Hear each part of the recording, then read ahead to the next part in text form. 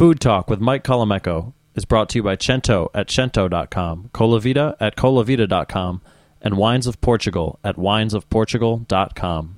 Hi, this is Celia Kutcher, host of Animal Instinct, and you are listening to Heritage Radio Network, broadcasting live from Bushwick, Brooklyn.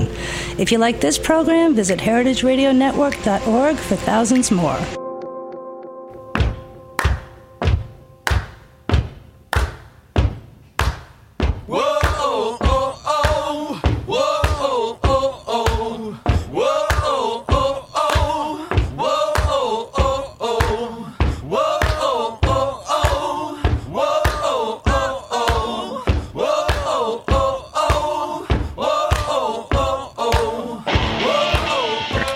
Hey folks, welcome. Mike Colameco here. Mike Colameco's Food Talk on the Heritage Radio Network.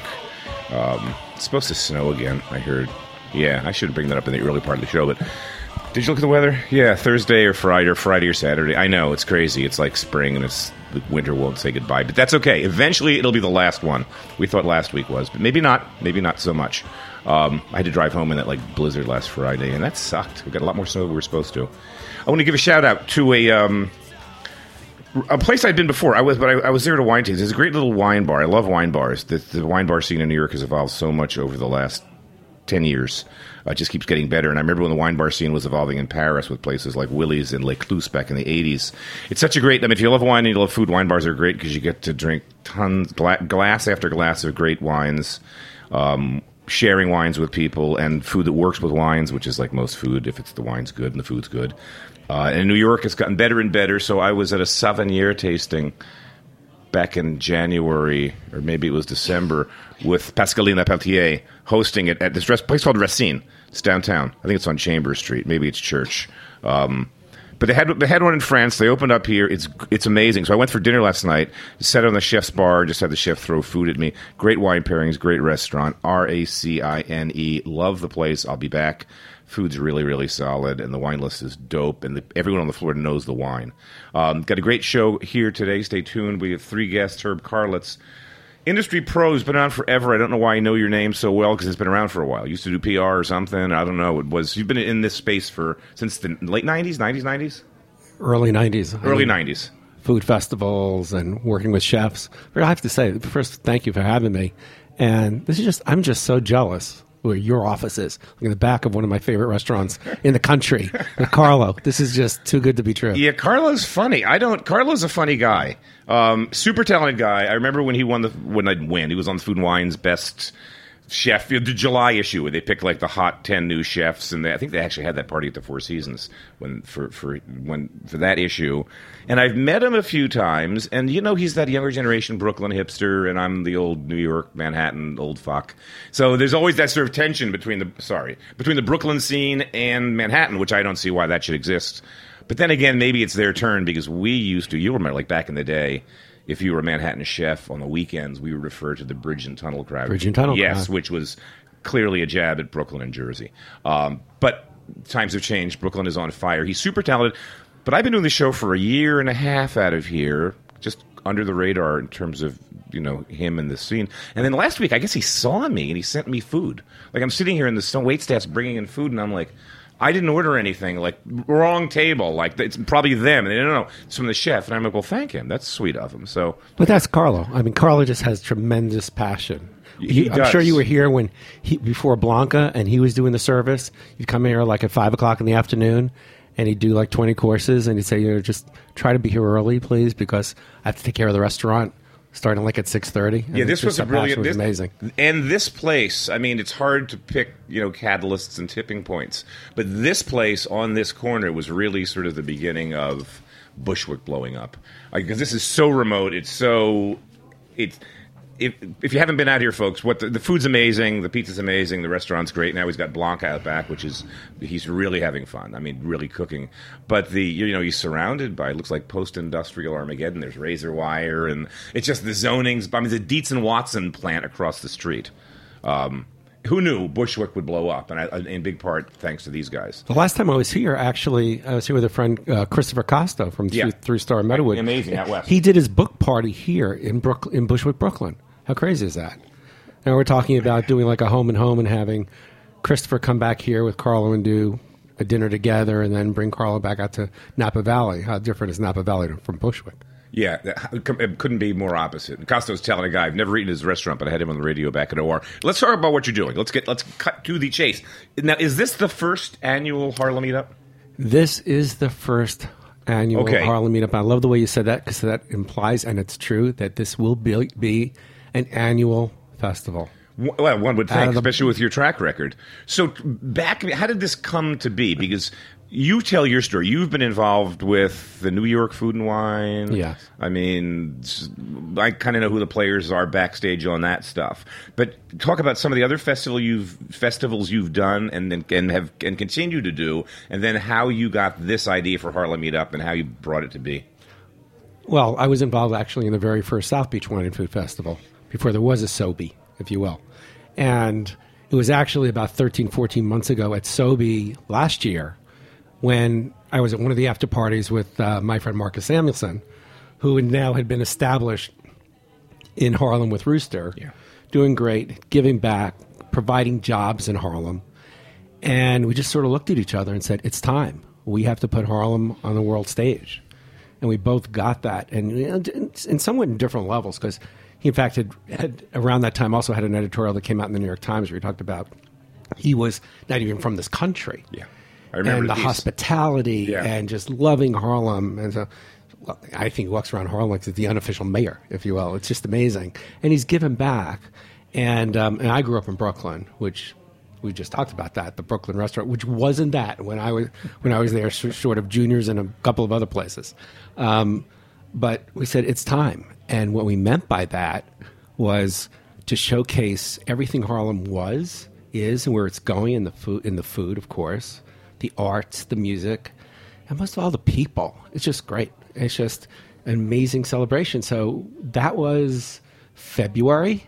And next thing we know, in last May, he and I are doing a press conference downstairs at Ginny's Supper Club with President Bill Clinton and Mayor de Blasio. And there's a room full of press and tons of cameras. And we look at each other and say, okay, there's no turning back now. We are doing this. Yes. And this has just been an amazing ride for the last 12 months. Tough, as any first-year festival is. You're building it. It's new. But it's been an incredible experience, and there's tons of people involved, and everybody who's anybody in Harlem. And it's really a give back. And it's really about, as I just said, sharing and showcasing the fabric of what makes Harlem so special. Give me the dates. Give me the website a couple of times or the phone number so that people out there. I can do that a lot. Yeah, do that. So it's coming up in May. It's a weekend. It's actually a Thursday to Sunday. It's May 14th to the 17th. The website is www.harlemeetup.com. That's harlemeetup.com. And we're already more than half sold out on our tickets. No way. Yeah. That's huge. I mean, because you may have seen this with events, but the trends lately have been ticket sales being sluggish and then selling out 8 to 10 days before the event for a lot of stuff, unless it's huge and established. That's what I've seen. I mean, that's people just sort of don't want to move with their wallets until the week before, then they commit. You know, Mike, you're right. And you also see that, and I've seen that in my experience with all the festivals that I've helped create and produce. And this one's just been a little different, and it's been different even on the corporate side. These festivals don't happen without corporate sponsors. No, and I should say congratulations to this. So one of the hats, I mean, I do a PBS show for 14 years. I'm the host-producer, which sounds great. Oh, you get to eat out all the time. This will be wonderful. I'm like, I fucking raise money. That's what I do. Right. If you think that's great, it sucks. But I'm just constantly passing a hat around. That is my job. Everybody gets paid. I'm the last guy to get paid, and none of this happens unless you can get someone to commit to it. And I was looking, when I got the press release initially, scrolling down. I want to get to the bottom. And I'm like, God damn, G. I mean, you got huge names involved in here. And across the board, not just I didn't see Pellegrino, but not just the normal food and beverage, Southern or this or that. I mean, you've got Aetna, you've got companies I've never heard of, people in finance, Citi. In fact, it was at the press conference. It tells you what kind of vision they have. Our first founding sponsor to come on with Ernst & Young. Now they call themselves EY. And they say Ernst & Young. That's why it is. That's the one I didn't hear of. I'm like, corporate America. Who's E? I'm looking at it going, E? Who are these people? Yeah, I announced them at the press conference, and then Clinton did a shout out to him. It was great, and I just think that everyone shares that same vision of that it's Harlem's time, and as Marcus and I have put this festival together, this is not another cookie cutter festival. We're celebrating the chefs who are in Harlem. Yeah, we're going to break it down by day soon, but finish your thought, and then we'll kind of go what's going on Thursday, Friday, Saturday, and Sunday. The broad view that I was going to say was that we've paired chefs in Harlem with celebrity chefs from outside of Harlem. Yeah. And I can't tell you about all the chefs we turned down who wanted to be part of it, because there were tons who've worked on other festivals, know us. They had to have a connection to Harlem. They had to get it. They have to they've been up here, they love the music. There's a connection.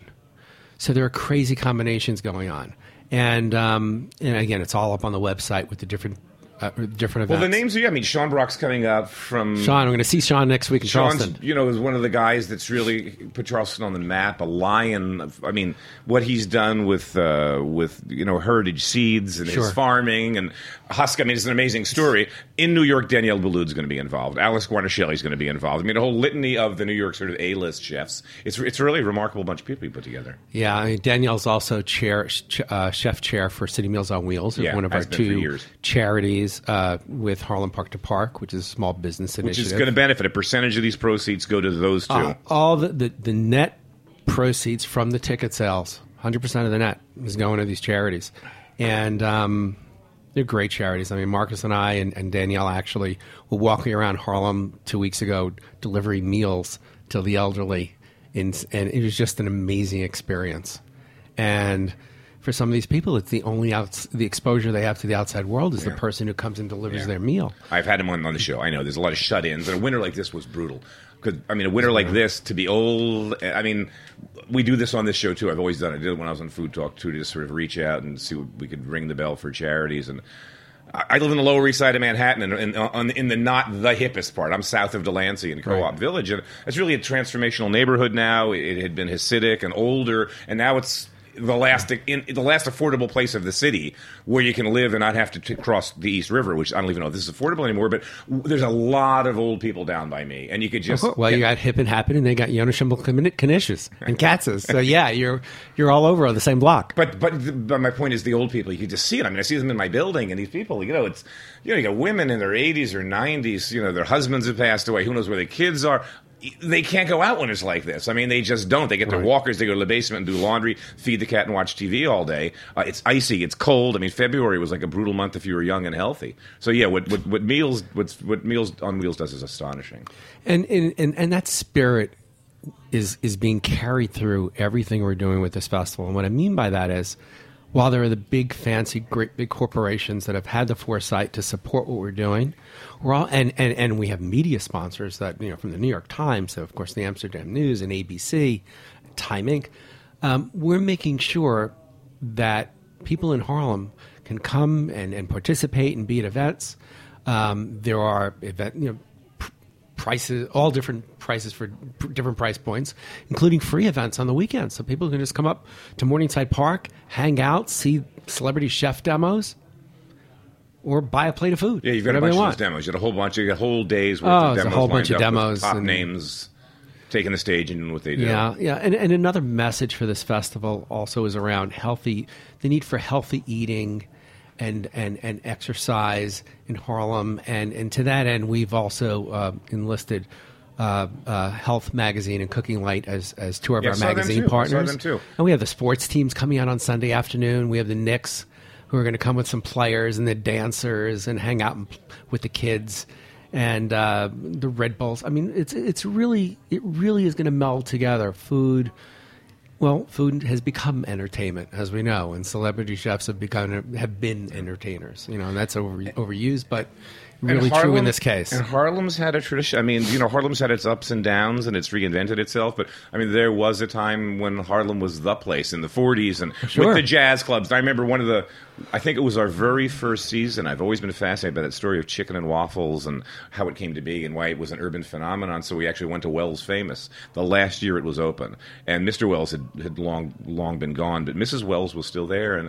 And the story was this guy had come up from the coastal Carolinas and had lived in Florida. And it was these fishing towns. It was really one of the things fishermen come off a boat at 6 a.m. and they'll eat anything. And chicken and waffles was like the perfect evergreen meal because it's breakfast, lunch, dinner, 3 a.m. Doesn't matter. There's nothing not to like about it. So when he first opened up in New York, he was giving it away. And that restaurant was so popular that during that time, Sinatra, they would just get tons of celebrities up there. They would have music and dancing. I mean, the place was on fire. And then sort of Harlem, with the 50s and 60s and 70s, was in this steep decline, and then the cracker, and now it's just remarkable, vital neighborhood.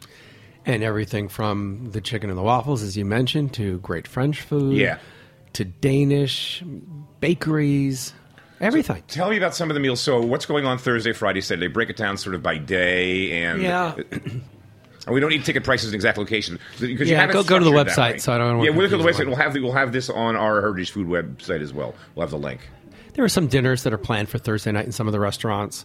Friday night we're doing what's like a dine around, and in most of the top restaurants across Harlem. By the way, that was the other part. We wanted to be very inclusive with East Harlem, Central Harlem, and West Harlem. Yeah, it's a big piece of real estate. So there are dinners happening there, and it was another thing that we announced at the press conference.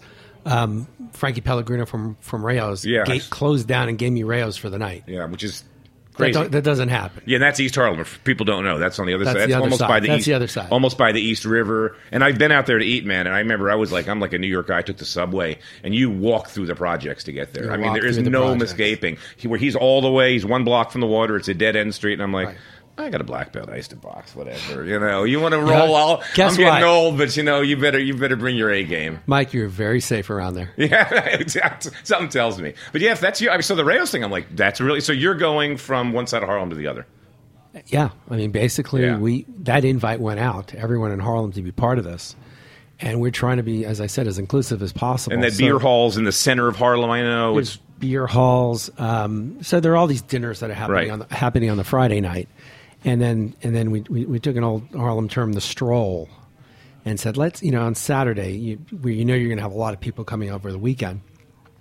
What we might call for one of our other festivals, like a grand tasting or something, and we're not doing that. We're going to have the stroll, and we're going to have people come into Morningside Park where there's an arts tent and a music tent, and of course, food tent, and there are going to be different vignettes of what Harlem was and is. And people can go from one tent to the other. They can see the chef demos. They can see what's going on and experience and stay for a long time, little time, whatever they want to do. And then Sunday is more of a family day, as I said, with a version of a gospel brunch on the Sunday and leading into this afternoon with sports activities, focusing on kids and, again, families. And congratulations! I mean, it's a great idea. This when I got the blurb, I'm like, finally, the Harlem's getting a lot of press, and of course, Marcus is sort of like the adopted mayor at this point. Lives in Harlem, has his restaurants in Harlem. He's opening. The cat's been out of the bag, but he's opening Street Bird in about another couple of weeks, which I think is going to be off the charts. Yeah, and there's a great need right up there on 116th Street in Frederick Douglass. So I think he'll continue to expand and be a great catalyst for the neighborhood, as is so many of the other restaurateurs there. And Trinez over at Trinez Woods at Sylvia's, who's on our committee, and Janelle Proco at the Apollo. And just also the sponsors have been involved. We're excited next week. There's a famous photo that was staged in the 50s of all the famous musicians who lived in Harlem on a stoop. We're basically recreating that photo with all the chefs next week on a stoop and trying to recapture some of that, if you will. Just inspired our version. And that idea was actually brought by one of our founding sponsors, Citi, who's graciously agreed to underwrite it and pay for everything to help make that happen and help to promote the festival. So the passion and the commitment from just everyone who's been involved, the media side, the sponsors, the chefs, of course. We just think it's it's that perfect storm coming together in a very positive way. One more time, we're going to have. Well, you can find out about this at the Heritage website. So if you're listening, it's really easy. Just glance at the website; it will have the link. But one more time, give it a shout out. What's the name? If you must, www.harlemeatup.com. harlemeatup.com. Get your tickets now, because if they're half sold out 2 months in advance, I suspect by the time we're getting into April and May, it's going to be gone. And if I'm traveling a lot, I'm out of the country for, I think, most of that month, but I'll give you a shout-out if I can get up there. Let us know. Love to have you. Thank you. Herb Carlitz. Thank you. Great New York vet, the guy that's done so much in that space of events, and now, for the first time, the launch, the premiere, the one, and hopefully the first of many Harlem Eat-Out's. Great. Congratulations. We can't wait. Thanks, Liz. Thank you, Mike. Bring me some bumper music, and we'll go into our next guest in a minute or so. Stay where you are, folks.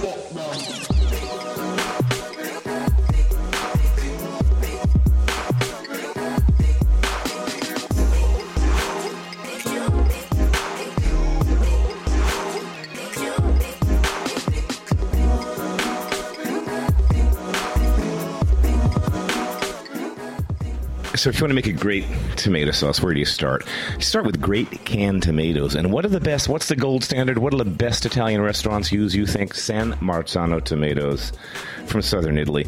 You know, I've heard of San Marzano tomatoes, loved them, heard the whole legend thing, knew they were delicious, but I wanted to go visit the region. So some time back, I don't know, 06, 07, we went to San Marzano in the middle of the packing season in August. They've got a really long growing season. Starts early spring, April, May, and runs all the way through October because the weather down there is beautiful. You're along the coastline of Naples there in the shadows of Mount Vesuvius, and these are really small family farms, really small, like a half an acre apiece, and that's how they make a living, is harvesting these tomatoes. But what makes them great is the typicity of everything, the style of the tomato. It's kind of a long tomato with a really thin skin, super fleshy, super sweet tasting off the vine.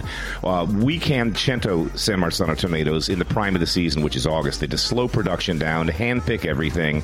Those little basil leaves, they're all put in there by hand as well. It is the best canned tomato I've ever had, and you're going to love them too. There's a reason chefs love these things. They're San Marzano authorized from the beginning. The factory gets inspected every year. Hey, you want to make great tomato sauce at home? Start with great tomatoes. Cento San Marzano. That's what I use. Hey folks, Mike Colameco here. Years back when I had my own restaurant, I had to figure out what kind of oils to use, try to make money in the restaurant business. So, the most expensive oil wasn't the choice, but I had to use an oil that was great, an oil that I would use at home and also for my customers.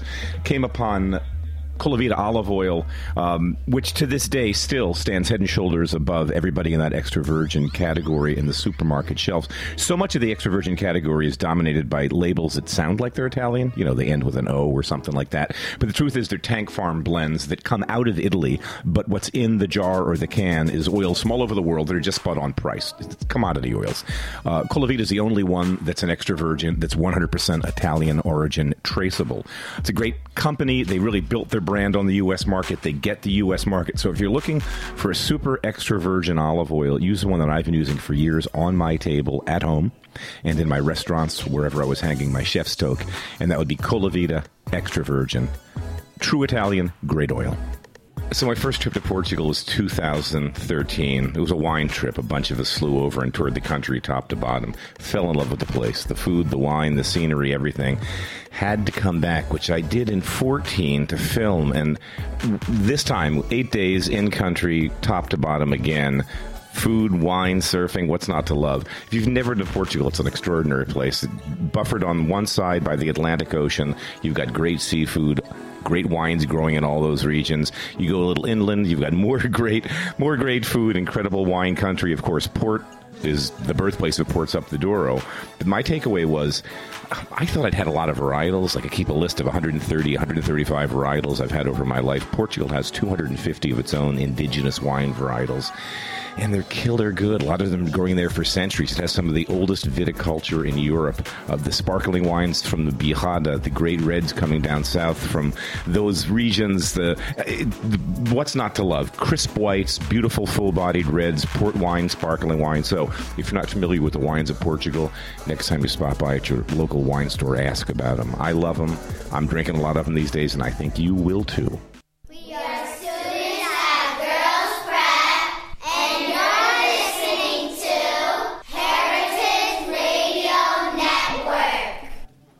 Thank you, Liz. That's my favorite bumper to get us back into the show. And I guess I heard them say girls prep. I couldn't tell if that was just a bunch of little kids' voices, but it's girls prep. Okay, so it's all girls. Shout out. Wonderful.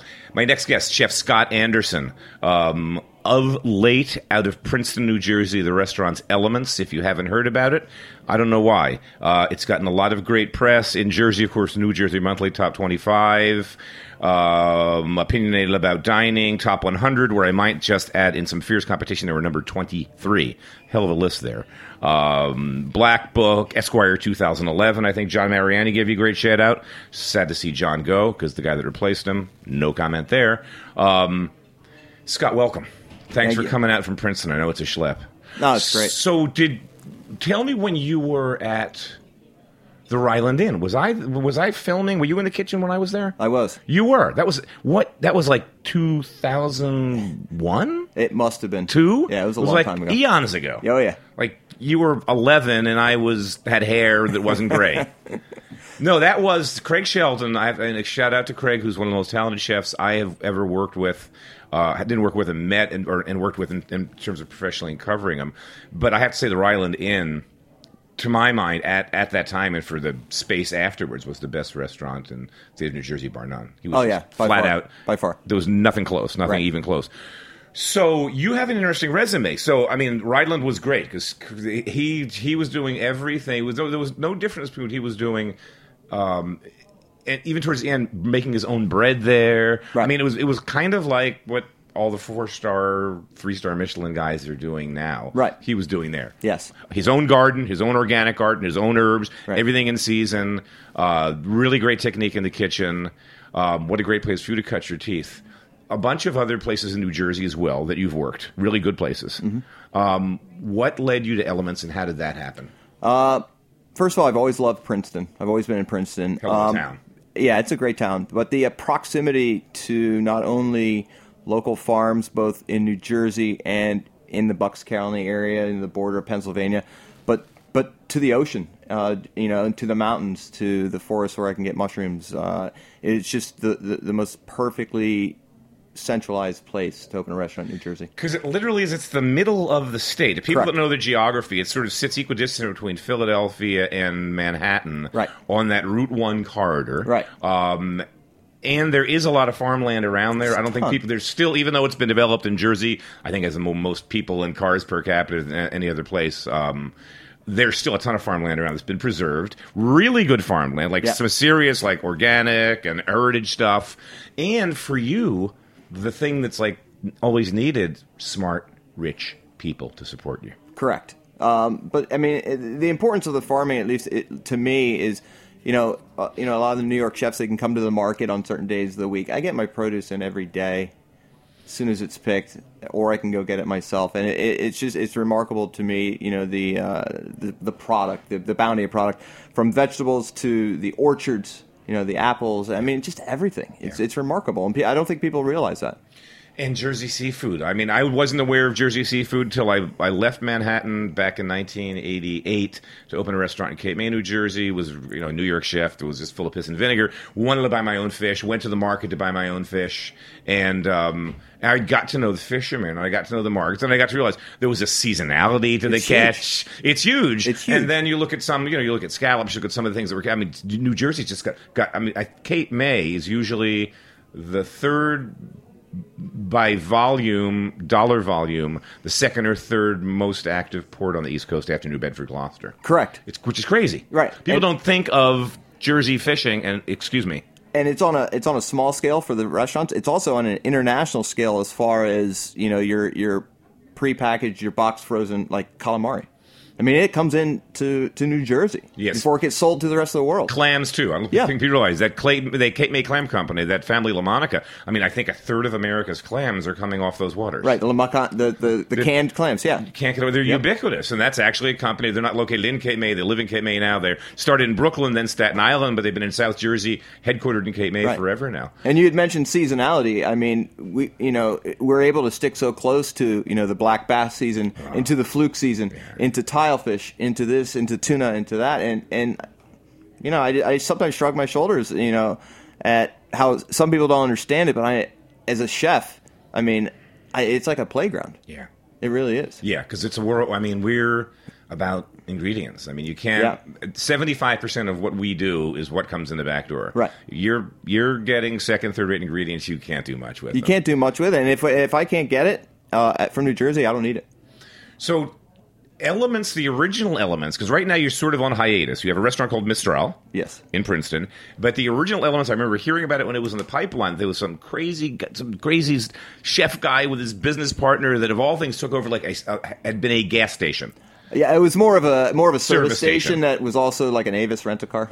But I mean, not normally what you would think of as a potential restaurant property. Right. Buy it, clean it up, gut it, tear it down, and then build this beautiful state-of-the-art kitchen. Right. How many years did it run in that incarnation? It ran 5.5 years. Okay. And then we decided to move it above our other restaurant, Mistral, because I don't think a lot of people understand the way liquor licenses work in New Jersey. Yeah, Jersey's it's funny. In some townships, you can get them for a decent price tag. In other Cape May, they go for $500,000, $700,000. Ours was it's the last one that got sold in New Jersey, which was about a month ago, or in Princeton rather, was $1.2 million in Princeton for the privilege of selling booze. Right now, how can you make money off that? You can't. You cannot. When we auctioned, West Cape May used to be dry. We rezoned it to allow one store. We auctioned it off and it went for $500,000 in a heartbeat. Yeah, and it's a store. It's not a restaurant. It's a package store. But even then, I'm like, I don't know. I'm a restaurant guy. I can do the math. It's a lot of Coronas. Thank you. For a town that's only in season for really 2 months. Right. And then you're just supporting sort of the local drunks and whoever else is buying stuff. Right. Yes. Then it becomes a lot of Coors Lights. And a lot of those airplane bottles. I don't want to get into that. Yeah. That's another story. So when Elements reopens upstairs, it's going to be smaller? Much. 40 seats? 30. How's the kitchen space going to be? Kitchen space is fairly large for a 30-seat restaurant. Beautiful. It should work out beautifully. We're building a hearth right now, so I'm going to have my wood fire in there. You are. Oh, yeah. It's built. That's so sweet. It was Missy Robbins. You know Missy from Avoce? Of course. She was in last week. She's opening up in Brooklyn later. Who knows when? Whenever these things happen in New York City, when you get all the permits. But either this spring or summer. And in Williamsburg, in North Williamsburg, towards the Greenpoint side by McCarran Park. And one of the centerpieces of her restaurant is going to be a wood-burning grill. Right. Same thing. Totally stoked. You're there too. Yeah. At the other Elements, we built this beautiful kitchen, old school, like Waldorf-style French. Yes, classic square kitchen. I found most of my cooking was outside on 3 broken down grills that we loaded with wood in most of my cooking. So we had cooks running in and out. And so I decided just to build one this time. Bring it indoors. Have fun with it. Oh, yeah. Have you seen what Seamus Mullen did at Tortulia, the new one? No. Go check it maybe tonight on the way out of here. Google Tortulia's address. I don't know off the top of my head, like West Village, find a parking meter. He's got a sick one. Yeah. And his design is really neat because he's got shelves above it that are like holding warming shelves, so he can cook, put stuff up there, or hold it. It's really interesting. Check it out. Yeah. It'll save you another trip to Manhattan, because I must say, Missy sort of based her design off of his and asked permission if she could just rip it off. Yeah. It's brilliant. So you're gonna, this is gonna be different menu, tasting menu, a la carte menu. Now you've got so few seats. This gives you a chance to just play. Well, this gives me a chance to, at Elements we reached a certain level where, what we were trying to do mixed in with an 80-seat restaurant. Right. It got difficult to maintain a certain level. With 30 seats, we should be able to do the things that we, within a tasting menu that we've always wanted to do. But we're not going to be a tasting menu only restaurant. You can't. I feel that you can't do that in the suburbs. Yeah. People don't always want to come home from New York. Committed to, because Princeton, everybody works in New York. They don't want to come home at 7 and then commit to a 3.5 hour dinner. Right. So we'll do tasting menu, of course, but a la carte as well. Maybe on weekends, tasting only. Right. We're still trying to feel that out yet. But it's funny. There's, not to bore you with New York stories, but there's one of the best couple of meals I had last year in the city. Doesn't matter which boroughs, was in Brooklyn at a restaurant, two restaurants, Battersby and Dover. It's two young guys. Mm-hmm. They met at Alain Ducasse. Then they sort of stayed friends, parted ways, stayed in touch. They ended up working at Gramercy Tavern, ended up coming to Brooklyn, getting their first chef jobs. They opened up this little, Battersby was this little snippet.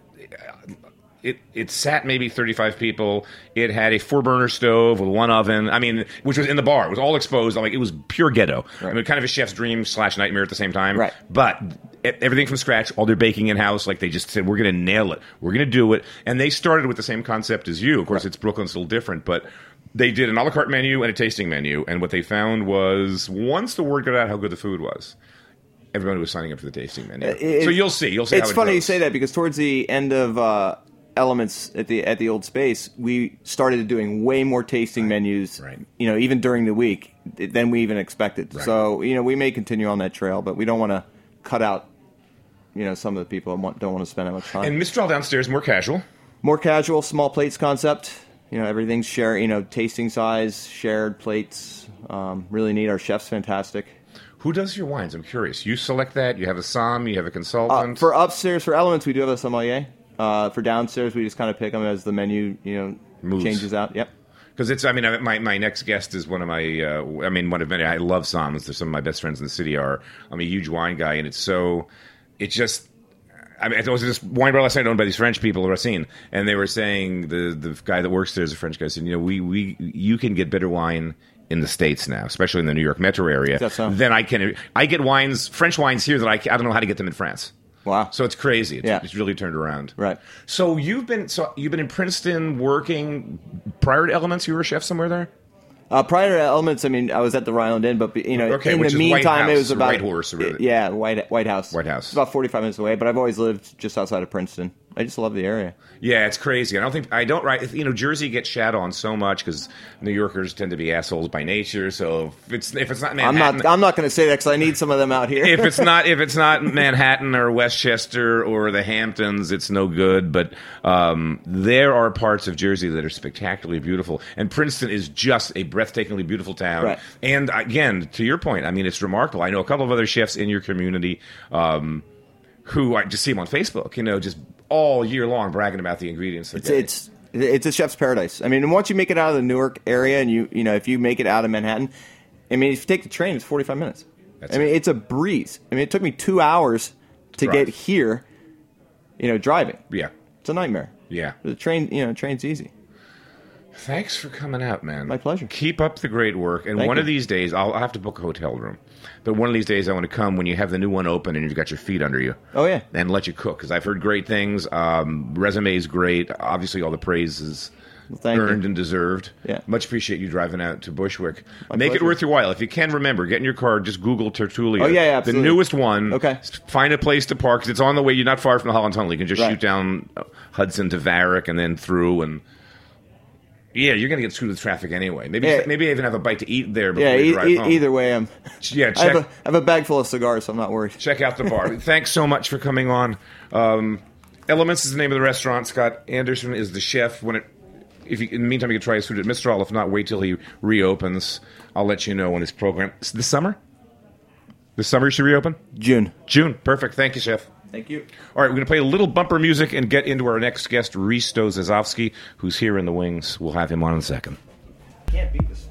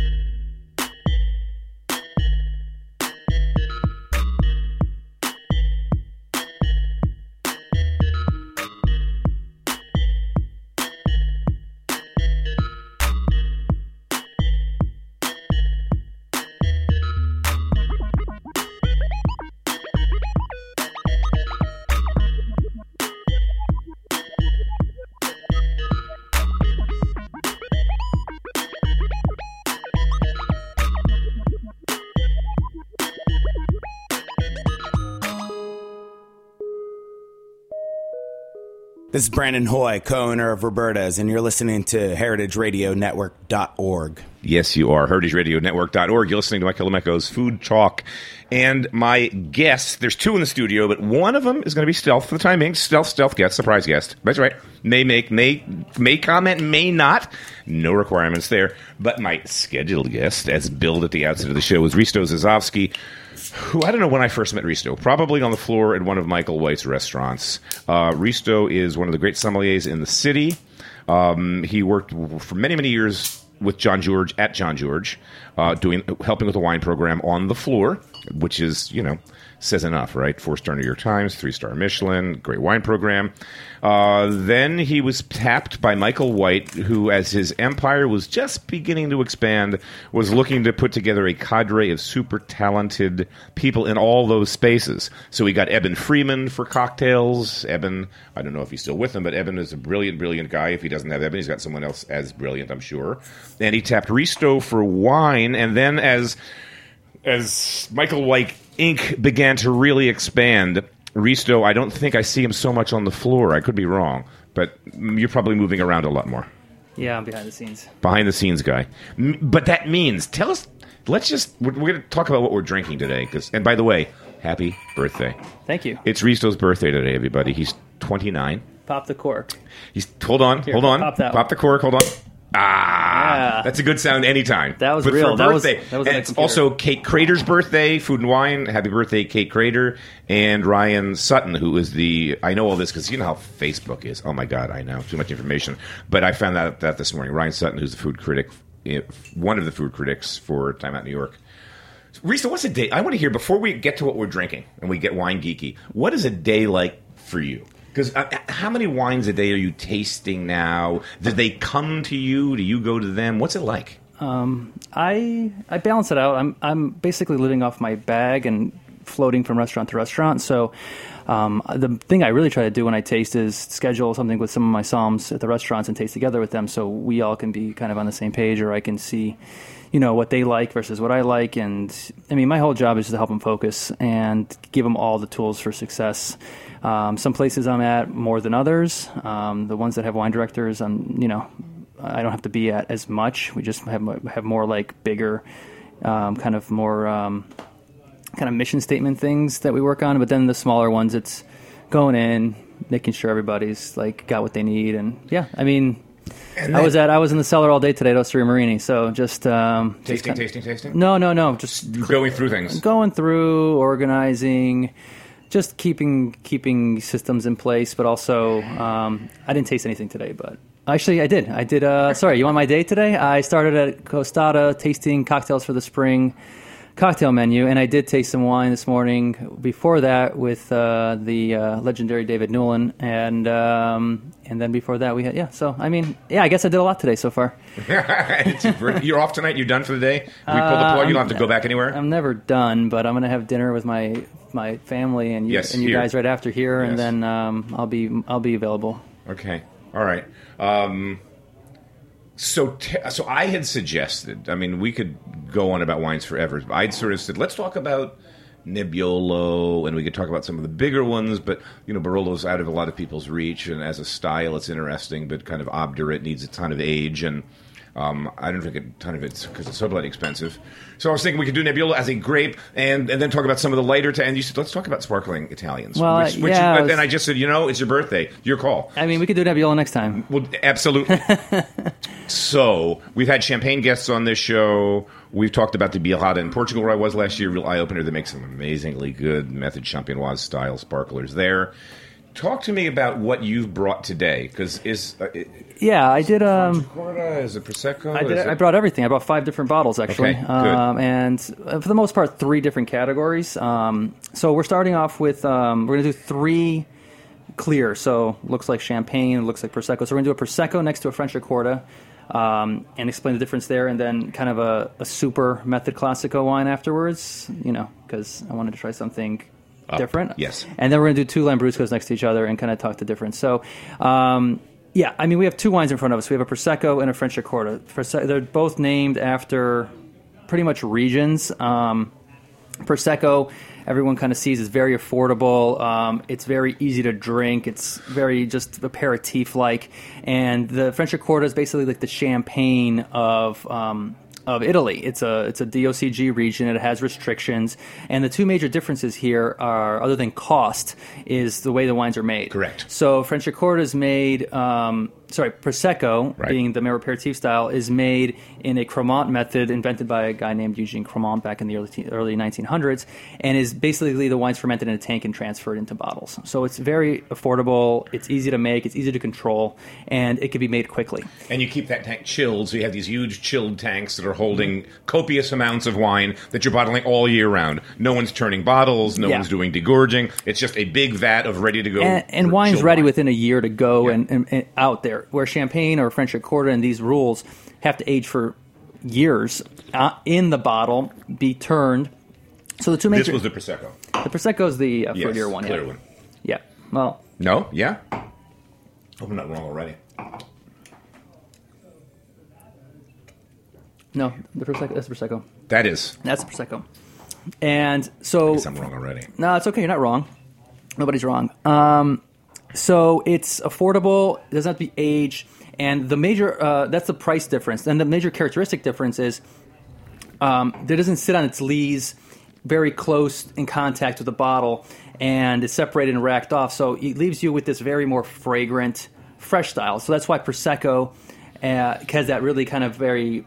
that kind of like apple, peach blossom characteristics. And it's not sharp or dry. It's got a very kind of freshness to it, where champagne or Franciacorta has to be aged on the bottle, on the lees, on the dead yeast cells longer, which creates more of a dryness, more of a minerality, more of a complexity. More nuance. It's definitely a more serious wine, but also it also takes longer to get there.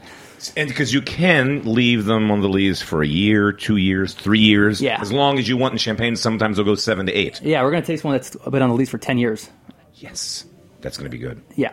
So as you can taste, the Franciacorta is really light, bubbly, very unpretentious, great for mixing if you want to make bellinis and mimosas.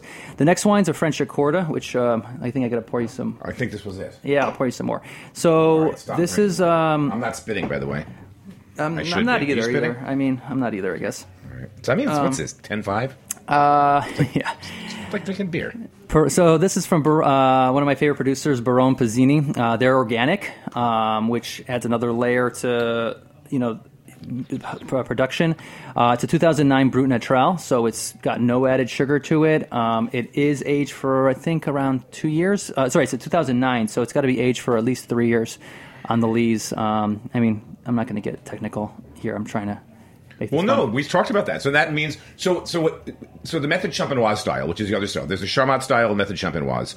Method champenoise means you have initial fermentation, and then you're reintroducing yeast, sometimes with sugar, and that's going to sit in the cap of the bottle at that angle, right? Yeah, and that's what we're talking about, sitting on the lees. And those bottles have to be turned almost on a daily basis. Yeah. Well, the thing is, the bubbles are the secondary fermentation. The bubbles that are created in the bottle. Where with Prosecco in the tank method, it's done in the tank and then pressurized over. So that's why it takes more time, more space. It's just an investment of it's like buying something and you can't make any money off of it for like 3 to 5 years. So that's why wine costs money. Like that's why Brunello, why Barolo, because they have to be aged for so many years before they can be released. So that's kind of the reason why, one of the factors why they're so expensive. So this is a super dry, racy. Definitely more mineral driven. It's definitely like a baby champagne in my opinion. I think Franciacorta also compared to champagne tends to be pretty kind of very chalky and clean and tangy and appley and lemony, where Franciacorta tends to be a little bit more moussey. But this is a Brut Natural, so it really battles. I don't know. Do you like it? Yes. Okay. That's our mystery guest. We're not going to identify her. She's a mystery guest in the studio. She said she likes it. So I know, she's quiet and she's drinking it and she's not spitting. So I want to pass. So this next one is kind of the third method champenoise. The third clear style. We'll do the Lambruscas next to each other. You want to drink that? Okay. So, sorry, let me talk. I know I got to get in front of the mic. This wine is from Piedmont. And when I first had this wine, I'm like, holy What is this? You can say that here. Holy shit! What is this?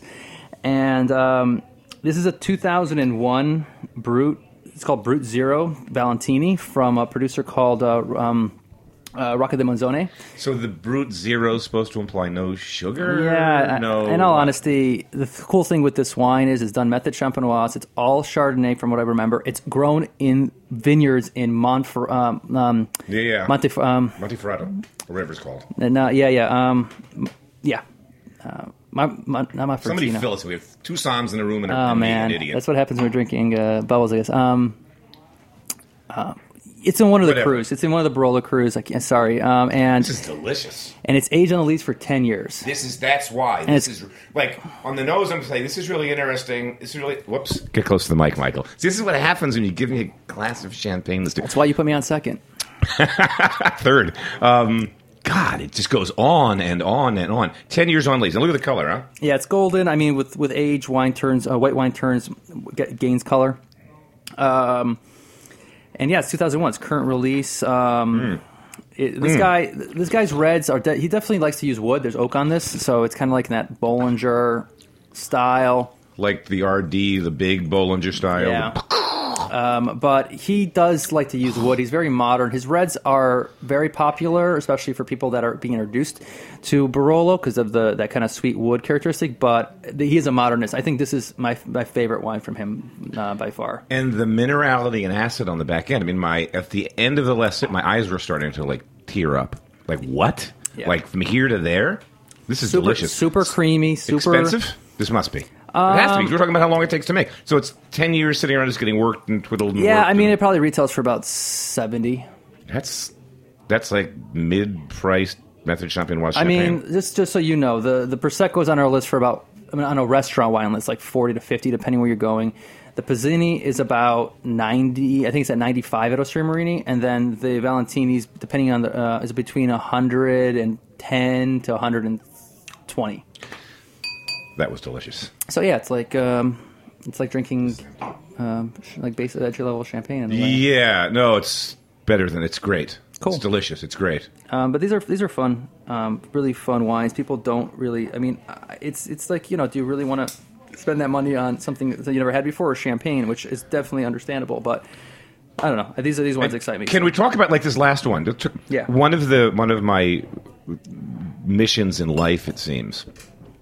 Always loved champagne. I'm an older guy, and I grew up at a time when it was more affordable than it's become now. And I love the RDs. I love all those. But back in the day when I was younger, you could sort of drink those on occasion. They're great. But I found that for the American palate, like thinks of champagne as something you drink before dinner, as a toast during a certain time of year. And I'm like, wait a minute. Pinot Noir, Chardonnay, two main grapes. Yep. The really good ones have tons of structure. Mm-hmm. Why don't they work with food? They do. They work the whole way through the meal. And my other mission is to try and get people not to use flutes, but to use a white wine glass. Do I have any agreement with this room? Anybody want to talk about this? Yeah, no, I mean, champagne with food, like if you think like even beyond salumi and cheese, like pizza, anything fried, white fish, light fish, it's like perfect. I've had many meals that I've drank champagne all the way across. Straight through. Yeah. Yeah, it's like so great. Like why? I don't know why people don't drink it with food. I mean, again, I think people don't know a little bit about it either. I think it's like great, it's a celebration, but it's more like I want a bottle of white or I want a bottle of red, and it's fine. I mean, it's more for us. Yeah, I get. I mean, the more demand, the more expensive it gets. So stop! We're trying to be generous and educate people. No, I think anyone should just go out and feel like champagne can be drunk all the time. And yes, I agree with you. Drinking it in a regular wine glass, because then you can feel like it's not. It just feels like a wine. Drink it like a wine. And then I even had it. I remember once being out with somebody and we like decanted a bottle. I forget what the reason was, but just to get a little of the oomph out of the edge out of the bubbles and go to it. All right, next is Lambrusco. Yeah, we're doing 2 Lambruscos. Talk about this, because these are interesting. Americans don't quite get these, because Italians love these. It's a slightly different style. It's how would you describe it? Yeah, I mean, it's a frizzante red, lively. I mean, it's not going to be as bubbly as... it's not going to be as bubbly as like Method Champenoise or not, but because of... I mean, so... Yeah, classically from Emilia-Romagna, Lombardia region, we have a pretty fun selection at Osteria Morini, and I brought 2 different styles because Lambrusco has been kind of bastardized in this country back in like the late 60s, 70s, 80s, thinking like it's just so sweet, kind of like how sherry was bastardized in a way too, because our American palate's so sweet. But now there's been a following, and there's 5 DOCs, right? There's actually 7 that can make it. There's 5 labeled though. Yes. Okay. Yeah. Okay. But I brought 2 main grapes. So classically, yes, it's a red fizzy wine that's served chilled. So think about it. You want red wine, and you want to start your meal with red wine, but you feel like, well, I have to drink white, or I have to drink, something like sparkling, or it's like the whole orange wine thing. Like, well, I want to drink white, but I feel like drinking red, or it's like, why not? This is kind of like a crossover thing in a way. So, and now we're getting like real producers here that classically make like classic structured dry styles, not just the sweet ones, which are fine. But you think of sweet, you think even Riesling's still trying to get its reputation back. And I agree too. I mean, it sounds like, even though I'm Italians love this pink fizzy stuff that's sort of off sweet, but it's like I never knew what it went with. I prefer them dried out. Yeah. Because I don't know what they work with in the food world. I mean, dessert? Yeah, I think dessert. I mean, classically we pair these with like cured meats and cheeses. Oh, God, wow. What's this? Yeah. So, great color. I mean, this is dark. Yeah, honestly, I just poured this and I realized I picked the wrong one. So, my whole point here is just destroyed here. No. Well, you could just flub it. It's radio. No one can see. Yeah, no. So it's very translucent. It's light and pink in color. Pale, light pink, pale, light. Yeah, very much. So the point here was I was trying to bring two styles. Different. Like you have Sabora, which is you'll sometimes see Lambrusco that's super like kind of dark neon pink, and drinks like a really tangy.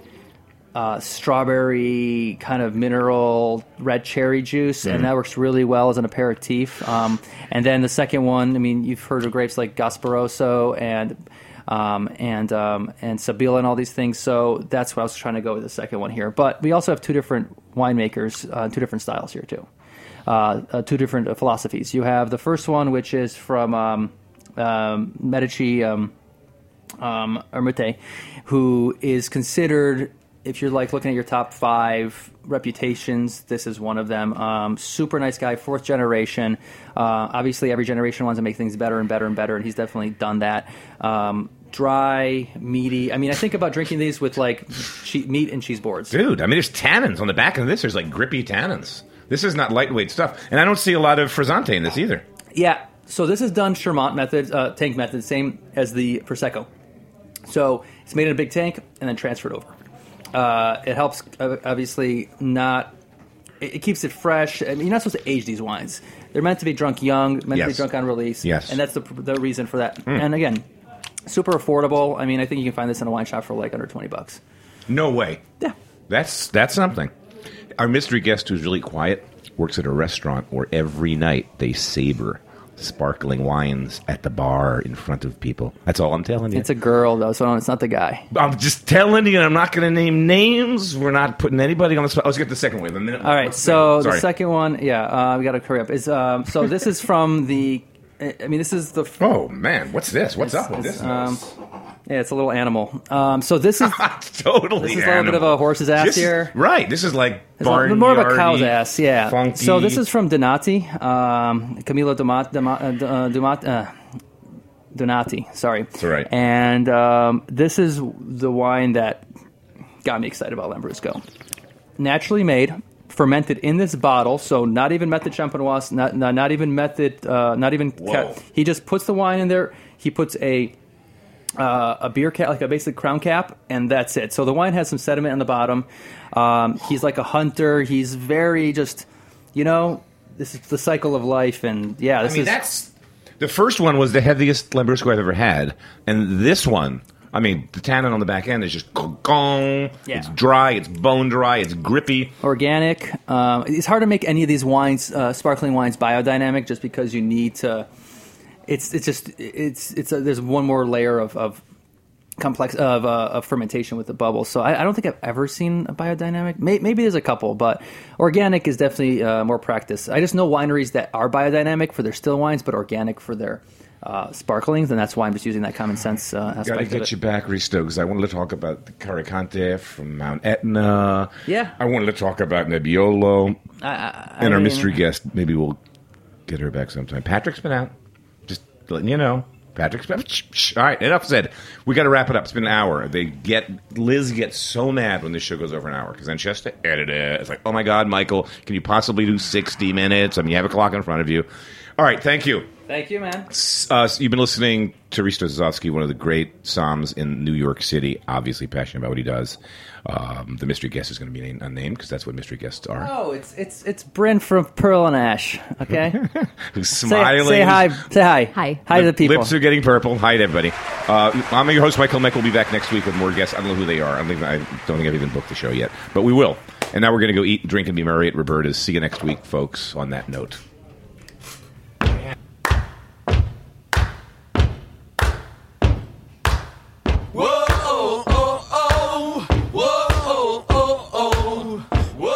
Thanks for listening to this program on heritageradionetwork.org. You can find all of our archive programs on our website or as podcasts in the iTunes store by searching Heritage Radio Network.